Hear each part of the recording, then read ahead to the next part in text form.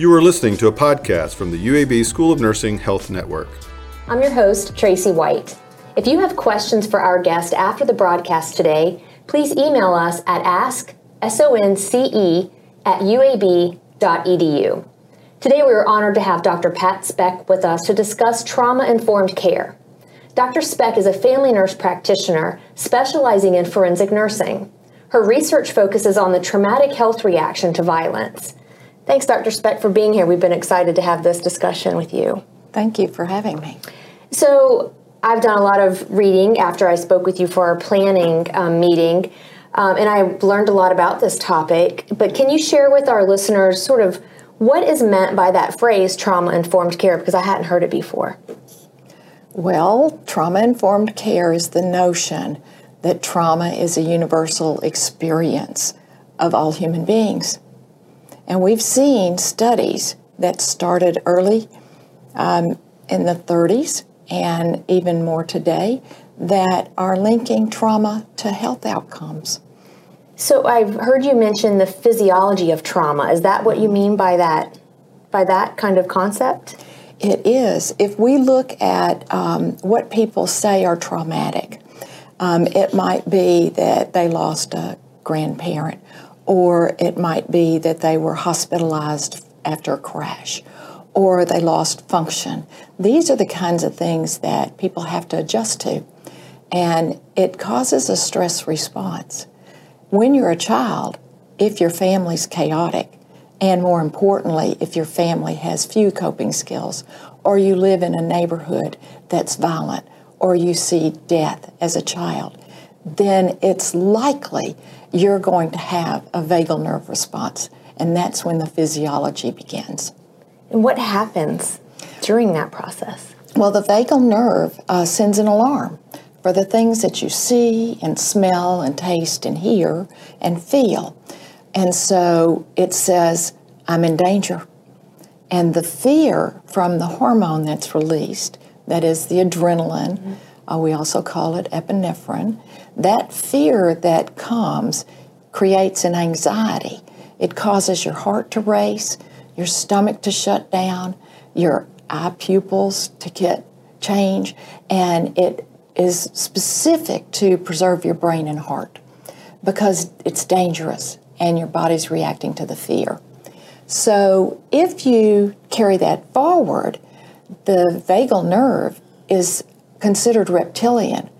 It is not going to respond to a thought necessarily, but it might respond if you had a smell that duplicated the original fear. So, for instance, let's say a grandmother was particularly abusive and wore a particular perfume, then the smell of that perfume might have your vagal nerve say, I recognize that, you're in danger, get away. And so it absolutely is the first step to the physiologic response that ends up causing anxieties and ultimately the health problems that follow. Are people able to identify later in life that any issues that they're having could be related back to something, or is it common for them not even to realize? It is very common not to realize it because primarily the science is just evolving. So recently here at UAB, I was at a seminar about cancer, and someone asked the questions on the Adverse Childhood Experience Survey. And what they found was those who had adverse childhood experiences did not fare as well as those who did not. And importantly, those who did the best were those who had the ability to have peer support, transparency in their care, good family structures. They were able to eat well and exercise, and they had unconditional love, and they do the best. So how can we as nurses and healthcare providers identify people or work with them to give this trauma-informed care? Where do we even begin?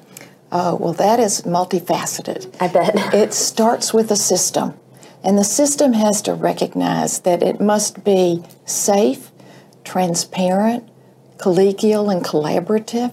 also providing things like a respect for the people they serve, recognizing that we have personal biases, but importantly, we have our own traumas. And so when we get close to someone who has a similar trauma, it may force us to push them away. If we've done enough of the emotional work to recognize what triggers us, then we're more likely to move closer to someone and understand why they're being triggered. So if you think about the systematic changes that must occur, then you start to evaluate your systems and what your capacities are to create these environments that are trauma-informed for the patients that you serve. So it's a whole culture. It is a culture. Of course, I teach individual nursing students. So these students also have an opportunity through their life's journey, where we have the responsibility at UAB School of Nursing to educate in a way that's trauma-informed, to allow them to process some of these issues as they are studying them, and then to provide that social support among their peers, with the faculty, also to provide that support with our structure with student services and student success programs. So it starts even on our end before they even become nurses. Absolutely, it does. So, I mean, I just think it's a wonderful approach. I said earlier before we even started the interview that, I think it's a good way to just treat each other in general. So I can see how that would make us better nurses and, overall. So once we are nurses and I'm working a busy shift in the emergency room, for example, and a patient comes in, what are some specific interventions and things that our listeners might really be able to use immediately in approaching a patient in this way? Interestingly, we have our style, and our style is not always conducive to people telling us what's really wrong. Mm-hmm.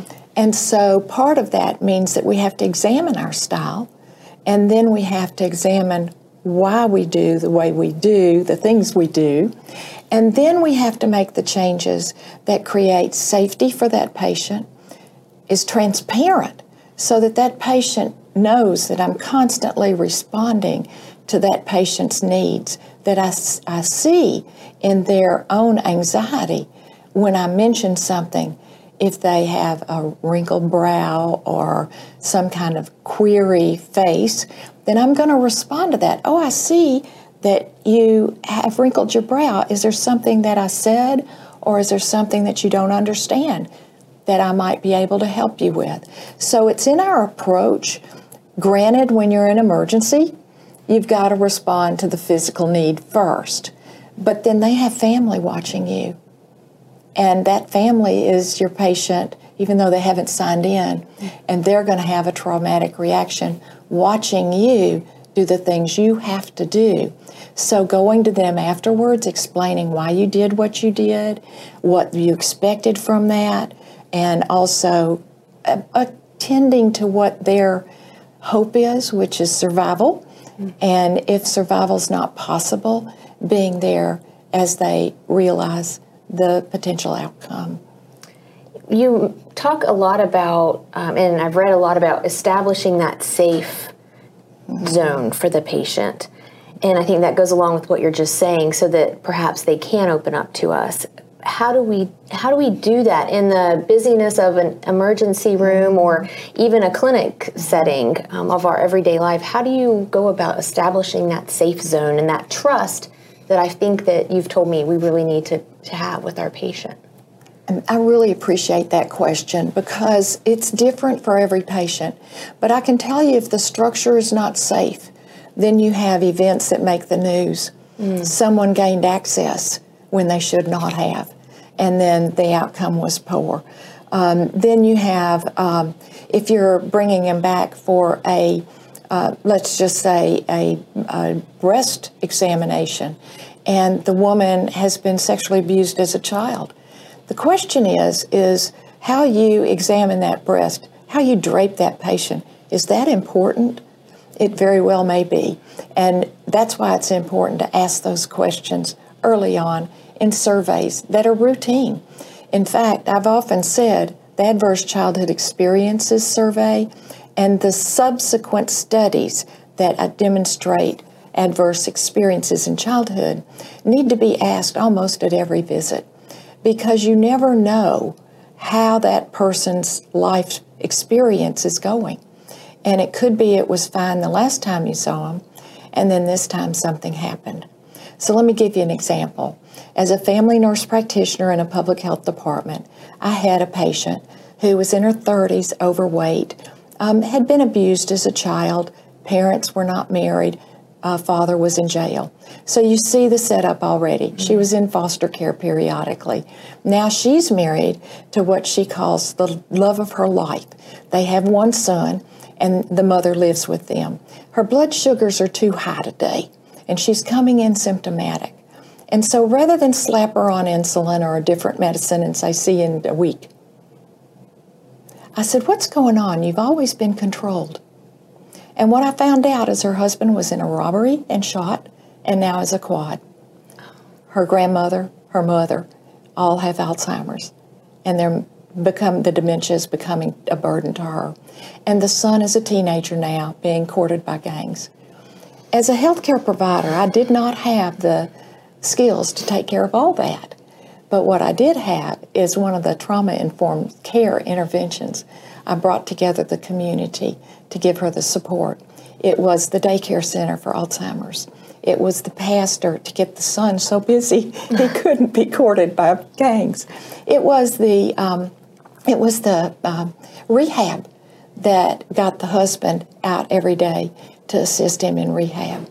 So there are things that required a social worker, it required community services, it required more than I could offer as a healthcare provider. But the connection was made because we had a patient advocate. And that, I think, is what trauma-informed care is all about. And we brought her blood sugars down, and she stayed down because she had control over the situation that she lost control over before. Which is such a better solution than just upping her insulin, like you said, or changing, because do you think she would have maintained control with just that one intervention? No, in fact, she would have become our frequent flyers, someone who would have come back over and over again, begging for some solution to her problems external to her health. And she may not have even thought about that until you brought it up. That's exactly right. But she trusted me because I had been seeing her for quite a while, and she trusted me with the information. So what about the term non-compliant? And because she could have been labeled. She would have been. If she didn't comply with your insulin changes without addressing all these other things, then she becomes that frequent flyer who's non-compliant. So what do you think? I already know, but tell everyone what. I have a problem with the term non-compliant because it puts us in an I position for the team, and there are no I's in team, the spelling. And so when we look at the word compliance, it is that we give them instructions and they either comply or they do not. Well, I like to consider my education and explanations and education of the patient, I like to consider it a smorgasbord of options that they can attach their activities to. One of them happens to be medication and the side effects and things like that. But if you're going to apply nursing science, what you're going to do is you're going to figure out that they have choice.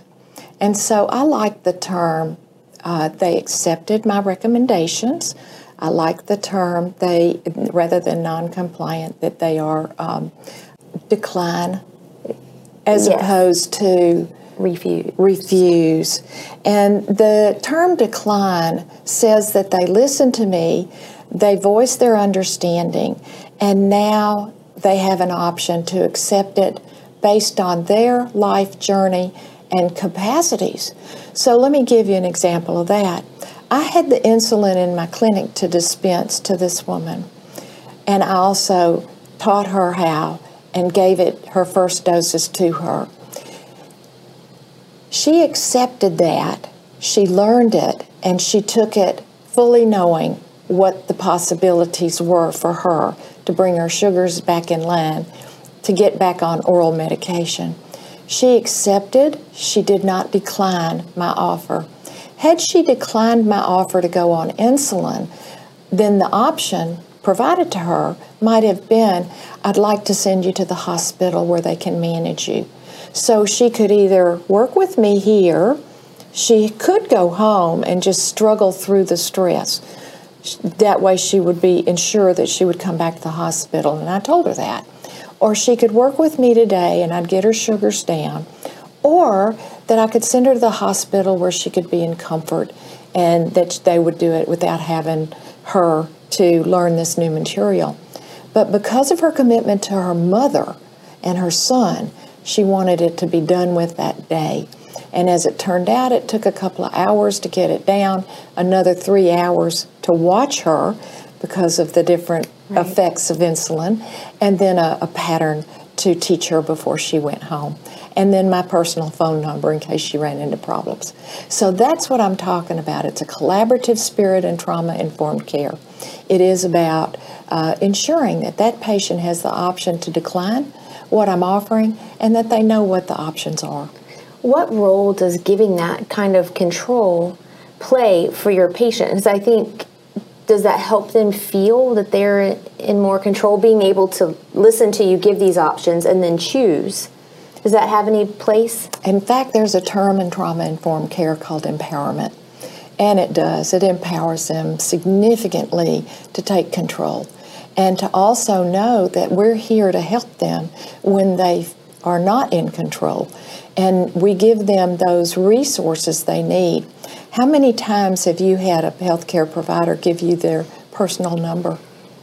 Never. Never. It's one of the huge barriers that we have in healthcare, is that they don't have someone to call. Even a system set up after hours that allows them to talk to someone that has access to their record, they don't have to repeat what happened to them, and they can provide that intervention for questions. That is a trauma-informed care system. Why do you think we are hesitant to provide that personal connection, that phone number? Again, it's probably something to do with us and our fears or whatever. There are a variety of reasons. Sometimes it's about your personal time and setting boundaries, but many times it's systematic. So even in a root cause analysis, you're going to look at systems, certain behaviors, and if the culture becomes trauma-informed, then everyone's part of that team to support that patient. Right. And there shouldn't be anything to fear from it. Have you ever had a patient abuse your personal phone number? No. I wouldn't think so. No. I wouldn't think so. So again, we're talking about having maybe a shortage of time. What can I say to a patient to let them know that I want to have that time? I want to have this transparency. I've got 6 other patients and I sense that they need more time. How do you handle a situation like that? Patient acuity has a whole lot to do with that, because the patient, if you're in the emergency room and you're handling 5 people from a car accident, it's unlikely you're going to be able to provide anything except direct communication that is factual, that actually controls the environment to improve the health of that person who's in an emergent situation. However, taking the time to walk to the people who are watching, and they're always watching, and say, this is what we're doing, this is why we're doing it, and we'd like some privacy. Can you remove yourself from the room? There is someone waiting that can help you at the information desk. Go to the room where I know where you're going to be, and I'll be out as soon as I can. That's the transparency. That's the predictability. That also says that I am concerned about this person right now at this situation. So let's extrapolate that to 6 patients on the floor. And 6 patients on the floor want to talk. Then you acknowledge, boy, it sounds like you have something you'd like to tell me. I have other patients that have more urgent needs right now, but I promise you I will be back, and then give them a time. Okay. Give them a time. And if you don't make it back in that time, you've just destroyed their trust. So make sure that even between patients, I haven't finished yet, I haven't forgotten you, I'm coming back. Communication is one of those other areas in trauma-informed care that must be a component. Now, in all that, think about the different variety of patients that you have, different cultures, different races, different genders, and guess what? Your attitude toward the humanness of that person will be picked up because they have antenna. And if you're not genuinely caring, they'll know it. How do you convey empathy? Can you teach your nursing students empathy? Are we just born with it? You can teach it.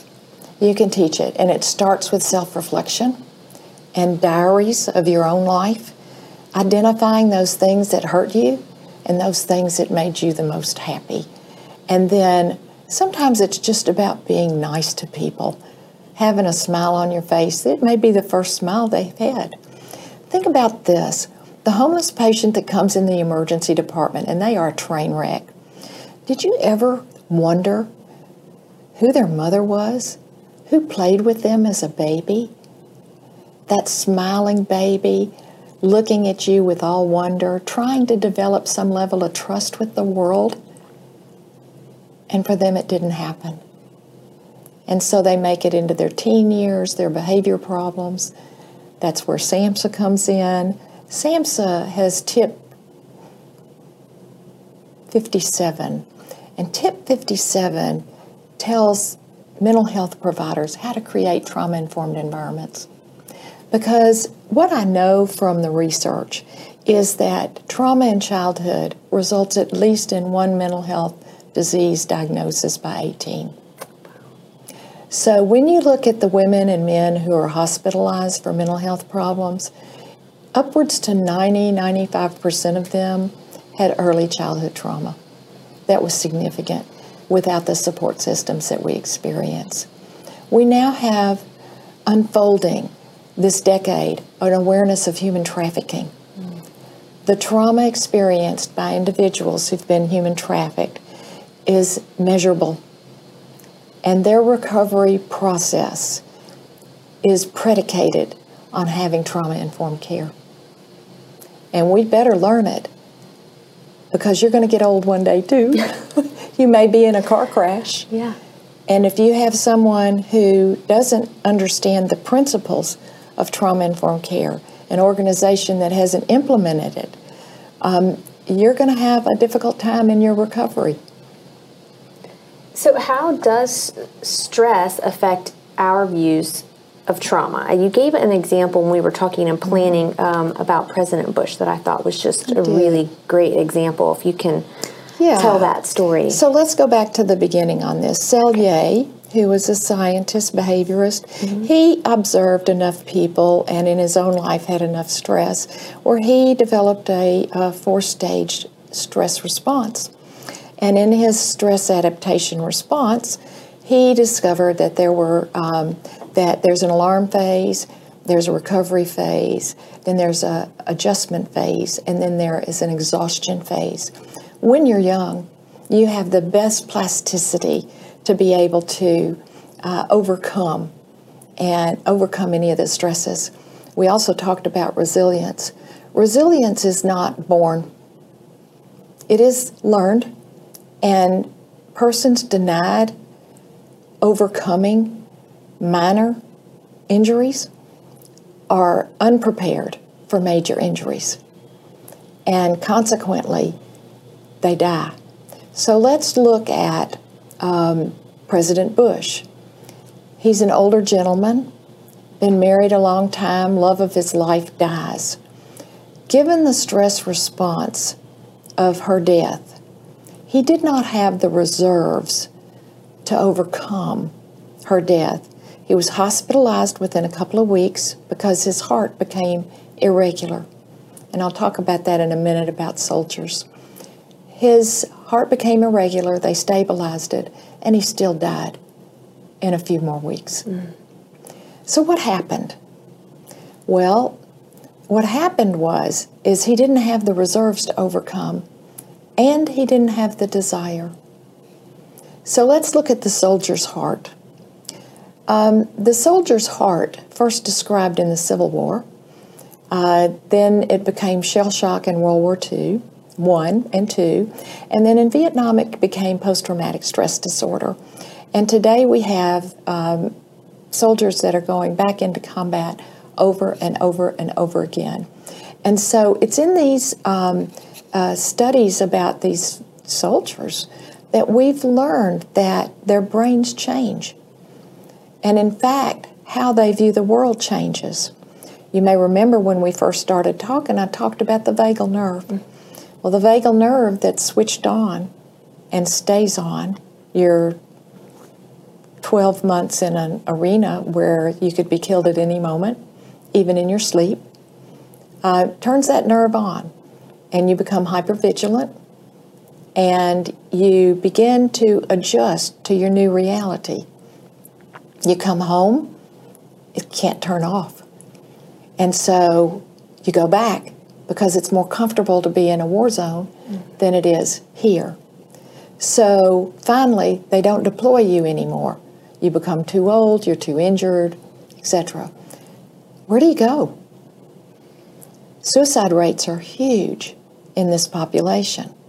So to explain it from a physiologic perspective, the vagal nerve was turned on. It never turns off until they find some way to share in groups, to have unconditional love and acceptance of their experience and behaviors. And also, they need to figure out what calms them down. So consequently, we borrowed science from other events and figured out that therapy animals work. Peer-to-peer counseling works. Attending to basic needs work. So if you're on a very low income of the military and you miss your house payment, you lose your house. So now we have homes for the vets so that their stress levels are kept down. So let's talk about a person who has one event, and they have great family, everybody rallies around them. They're going to overcome. If it happens again, they have experience and they know what the steps are. So part of preparing a patient for overcoming is having them keep a journal of their experience so they can reflect about it and talk about it. Talking about stress-related events is therapeutic, particularly when it is with someone who has unconditional acceptance and love. Also, the professional who can ask the right questions to move the person along in their understanding of what happened to them. So the 3 things that make people well are pretty simple: cognitive behavioral therapy, social support, and good nutrition and exercise. Well, it doesn't sound too hard. It doesn't, and yet it's very, very complex. Very complex. The people who died after Katrina lost their social support system. It was the fisher people, the people who had their boats who were alone. The elders died also because they didn't have the reserve. So think about it in terms of who's going to die after an assault or after an event like a car crash. Who's going to die? It will be those without reserve. So think about who has no reserve. Chronic stress.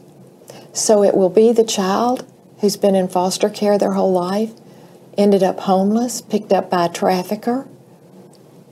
You see where I'm going with this? I do. Okay, so the diseases they're going to have are the big 5. Morbid obesity, hypertension, stroke, diabetes. It's there. It's in front of us. And if we fail to give them the care they deserve, then they die. And that is with or without the medicine we give them. Wow. What an amazing discussion. We are already at about our 30 minutes. Okay. So what are just some resources for nurses who want to know more about this and want to do better at their institutions with trauma-informed care? Well, first, there are a lot of forensic nurses around who understand this. Second, they can go to the literature and just Google CDC, adverse childhood experiences, and look at the volume of research that is out there. They also have the adverse childhood experiences, but also they have an entire section on injury prevention, so that there's tons of resources through the Center for Disease Control. Okay, then go to SAMHSA.